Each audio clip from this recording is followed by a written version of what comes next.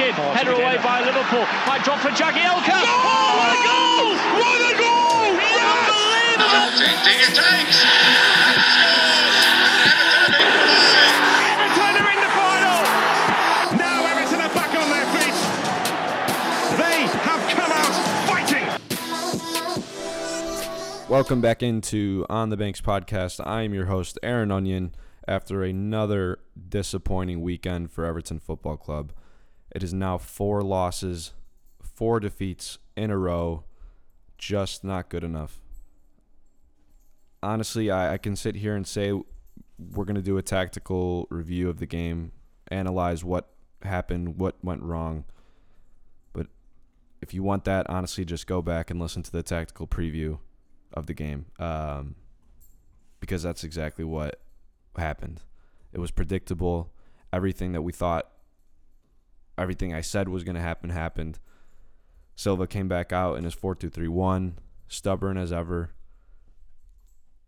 The lineup there was one change from the predicted 11 with Iwobi coming into the team. He wasn't central. He left Sigurdsson in the team, and once again, it was a set piece that was our downfall. It's just not good times to be an Everton fan, and this weekend kind of summed that up really well. Not only are we in the bottom 3 now, but Liverpool are 8 points clear. They won on a dubious penalty that wasn't a penalty. Manchester City lost to Wolves 2-0. They're 8 points clear at the top, but honestly, that doesn't even matter at this moment in time. We are a laughing stock right now. It's just not acceptable. We'll get into the game. I mean, the lineups. Everton came out again. As I said, they came out in the 4-2-3-1. Pickford in goal. Digne, Mina, Keane, and Coleman across the back with Delph and Schneiderlin as the 2 holding players. Iwobi on the left side of the midfield with Sigurdsson in the middle, and Richarlison on the right with Dominic Calvert-Lewin up top. Burnley came out in a 4-4-2, once again as I expected. Pope was in goal, Peters on the left, me and Tarkowski in the middle with Lawton on the right, McNeil, Westwood, Hendrick, Goodmanson across the midfield, and Wood and Barnes as the 2 strikers. Look, this game was, again, I'm just going to repeat myself from the tactical preview because literally it was so expected. You could see this result coming a million miles away. The first 20 minutes, both teams kind of tried to really nothing happened. Both teams were trying to win second balls, hoofing it forward. I think Everton realized they didn't want the ball because they were going to struggle, so they tried to win, like I said, win second balls and get the ball forward. But, as the game went on, we really started to dominate possession. Burnley sat back in their low block. They allowed us to have it. At the end of the game, I think the possession stats were 60-40 in favor of Everton. So, I mean, really that tells the whole story. It's just so poor at this moment in time. We see the same thing every single week. We can't break teams down, and teams know it. We're so predictable. The ball goes into wide areas, and we cross it into the box. I've said that, I think, on every single podcast. We are so predictable. It's not like we don't have good players. We have a squad full of talent. Honestly, I believe a squad that can get into the top 6 with the right manager. I believe that. Marcel Brands, a lot of people have been questioning him this week now after these run of results, but I think he's done well to bring in quality. There's talent in the squad. But the talent is being sucked out. The life of the talent is being sucked out of the squad by this manager, I think, in this moment. The 4-2-3-1 is so rigid. There's no movement. There's no interchange, anything. No one's running off each other. There's no penetrating passes. It's literally just cross the ball into the box and hope that Dominic Calvert-Lewin can leap and score. Like, I feel bad for him as well. He's gotten a lot of stick. He doesn't score. He's not clinical enough. I get that, and I think those are valid criticisms of him. But it doesn't change when Moise Kean comes on, because there's no service. They don't get chances. We haven't created genuine chances for our strikers, so how are we even going to score? The midfield the whole team is static. Literally, the whole team is so static. And it's just so poor to watch. And again, it's not even the same thing every week. It's the same thing every season. We get our hopes up in the summer. We spend big money, and then we come out, and always something like this happens. Always. It's genuinely depressing being an Everton fan. I mean, we had a chance to go top of the table at Villa. Top of the table. I know it was early in the season, but we had a chance to go top of the table just a month ago. Less than a month, I think. A few weeks ago. And now we're sitting in the bottom 3. We had a chance to go third. United, Spurs, Leicester, Palace, Burnley. Leicester, Palace, and Burnley are in 4th, 6th, and 7th. United are in 12th. Spurs are in 9th. Outside from the top 2, this league is wide open. Leicester are sitting in 4th place right now. They could genuinely make the Champions League, I think, at the end of the season. Spurs are in flux. Manchester United are in flux. Chelsea have been playing better lately, but they've still struggled at times. It's embarrassing. Every season, too. Every season, you get our hopes up, and it always ends like this. It is so poor. How the subs went, Sigurdsson, he gets subbed off for Sidibe in the 59th minute after the Seamus Coleman red card, which is fine. I mean, I understand he's got to shift players around, but again, it's a reactive change. After the goal happened off the set piece, which we'll get into that as well, Dominic Calvert-Lewin comes off for Moise Kean. So Silva takes one of our strikers. We're losing at this point, 1-0. Silva takes our one striker off, replaces him with another striker. At that point, he moves Richarlison into the middle as the lone striker, and then Kean was playing off the right. Again, it's reactive. It came after the goal. He puts Richarlison as a striker. We should have been playing with 2 strikers all game. It was clear for everyone to see. I think the only one who couldn't see it was Marco Silva. I don't have a problem with Kean playing off the right, but how about you leave Calvert-Lewin on and play with 2 strikers? You're losing at the point. I understand. We've gone down to 10 men, but the frustrating thing is it should have been 2 strikers from the start. And if not from the start, it should have been 2 strikers quickly after that, because Marco Silva should have realized. You know what? I'm not even going to give him that excuse. This game was so predictable about what was going to happen. Should have gone with 2 strikers from the start. I said it in the last week's podcast that we should come out in a 4-4-2 or some variance of that with 2 strikers. It was so easy to tell what was going to happen. And the first 20 minutes, first half really, went exactly to plan. Burnley were content with not having the ball. They're going to sit in, just wait for their chance, get a set piece. We struggle with set pieces, and that's exactly what happened. Final change, Schneiderlin came off for Andre Gomez, which, to be fair, was good to see Andre Gomez get back on the pitch. He's obviously been hurt. But still, I mean, it's depressing. I can't even give a tactical analysis of this game because there really weren't any tactics. The only thing is everything I said last week. It's the same thing every week. The team was incredibly static, and we should have been playing with 2 strikers, and we weren't. we zonal marking on the set piece. These issues are the same thing every single game, and he's not willing to change it, which is why I said before the game in the podcast that if we do lose this game, Silva's job has got to be on the line. I want to support Silva. I don't want to see another manager sacked, and I still feel that way. But this game genuinely swayed me, and I think it swayed a lot of people in terms of they want him out now. You know, this performance swayed me because of the fact that we didn't see anything change. It was clear. This game was clear. Something needed to change. The formation needed to change. Zonal marking needed to change.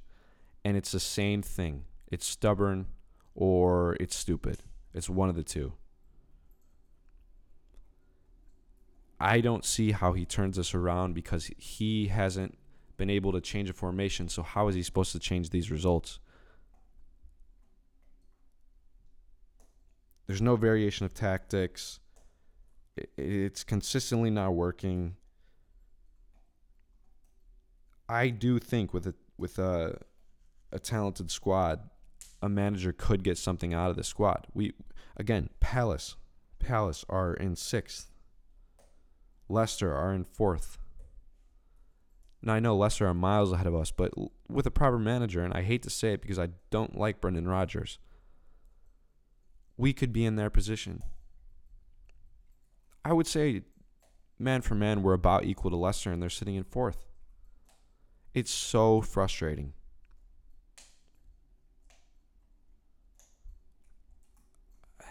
There's nothing to analyze about the game. I already did it in the preview. I said this is what's going to happen, and that's exactly what happened. I wanted to be wrong. I really wanted to be wrong. I want to support Silva, and I wanted him to change. And he showed this weekend that he's not willing to do it. Now, I don't know who you bring in. I don't know, who's available. There's been talks of Gallardo from River Plate, which seems enticing to me, but is he willing to come here? Barcelona have been looking at him to bring him in to replace Valverde in Barcelona. So I don't know if he'd even who would want to come here. That's going to change this around. That's going to improve our squad. People are asking about Mourinho. No chance. No chance he'll come here. People have talked about Arsene Wenger. No chance. He won't go to another English club. There's no way. So people have said David Moyes. It's just we shouldn't be in this position. We should not be in this position. It is incredibly frustrating. Honestly, it's kind of depressing. For those of us who aren't old enough, like myself, I'm 21 years old. Never seen us win a thing. We've been waiting for a new dawn for Everton since the time, since the time we started watching the club. We've been waiting and waiting and waiting, and there's been moments where you think, all right, this is now the time where we progress. This is the time where things change around and we get back to what it was like in the 80s and the stories that you hear about the team in the 80s. And we are nowhere close. We are nowhere even close.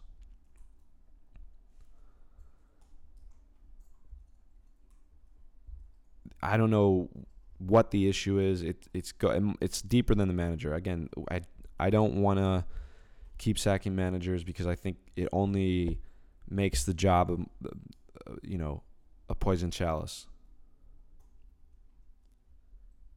Who are we going to attract, though, to change this?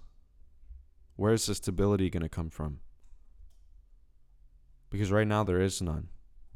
It's 4 losses in a row. That is a crisis. We are in the bottom 3. We were meant to be challenging the top 6 this season. Now it's going to be a relegation fight if things don't change quickly. And we have played Sheffield United, Bournemouth, Villa, Wolves, Watford. We haven't other than Manchester City, we have not played a single team that is noteworthy. It is only going to get harder from here. Only going to get harder. And we are in the bottom 3. And meanwhile, Leicester are in 4th, and Palace are in 6th, and Burnley are in 7th. It's embarrassing. It's a joke. I'm not going to lie. I'm all out on Silva out at this point. I honestly don't know who with. Who will replace him? I have no idea. Anyhow, here's what Silva had to say after the game. Analyzing the game and look for all the picture of the game, I think we deserve clear more than what we achieved. First half, we are clear the best team on the pitch. Created the best chances. We were always more dangerous than our opponent. We knew how it's tough to play against Burnley home. In their home, they always be tough team. Normally they press higher than they did this afternoon. But we were controlling all the time the game and creating some dangerous moments. Big chance with Alexi Obi. I think his analysis of that game kind of sums up the issue itself, because he talked about how they normally press higher, which, to be fair, they can. They've showed that they can press. They can play a pressing game, but they normally are known for sitting in a low block. That is what Burnley are known for, and that is what Sean Dyche has made that team. That team's identity is sitting in a low block. In a 4-4-2, play to their strengths, hit you on the break, and win set pieces. Hoof it forward, get second balls. That's their biggest strength. It's not pressing. And for him to expect them to press Everton, who have clearly showed they struggle breaking teams down in a low block and find success when teams do press them, allowing them to exploit that space left and behind, why would he expect anything else? Why would he expect them to press? It doesn't matter that they're at home. He talked about us being the better team. We controlled the game, 60-40 possession. Being the team, and I think this is what he means by that, us having the ball, dominating possession, does not mean we're controlling the game. Having a higher percentage of the possession does not mean we controlled the game. He said we were more dangerous. We weren't. There was one chance probably, and he did mention it, to be fair. He said the Iwobi chance in the first half. That was the only time I felt like we're going to score. The one time, I think. And, yeah, it's just so frustrating to hear him say that, because we didn't control the game. There's a quote out there, or an interview where Jose Mourinho is talking. Funnily enough, Jose Mourinho. But anyway, he says the team in possession, or the team not in possession, can dominate the game. But it's what you do when you do get the ball that matters, and that you have to be good in that moment. But having the ball does not mean that you're dominating the game. And Sean Dyche knew there's no doubt in my mind that he said, let's just give them the ball and try and break us down, because they won't. And we'll get a set piece, or we'll win a second ball and we'll score. And that's exactly what happened. So his remarks about analyzing the game are worrying, because he's clearly not identifying the issue. And it's so clear. It's every single week. It's the same thing. Sheffield United did it. Bournemouth did it. Villa did it. And the other thing, the biggest thing, is how we respond. It looks good at times. We play well and we do look dangerous. But it's when it goes wrong, how we respond, that is the biggest issue. There's no plan B. There's no plan B. Everything is reactive. It clearly doesn't have another way of playing. I understand that he's missing key players in the squad right now. Gomez has been injured. Gabaman, who was meant to replace Idrissa Gana Gueye is injured. It's not ideal, but there needs to be a plan B.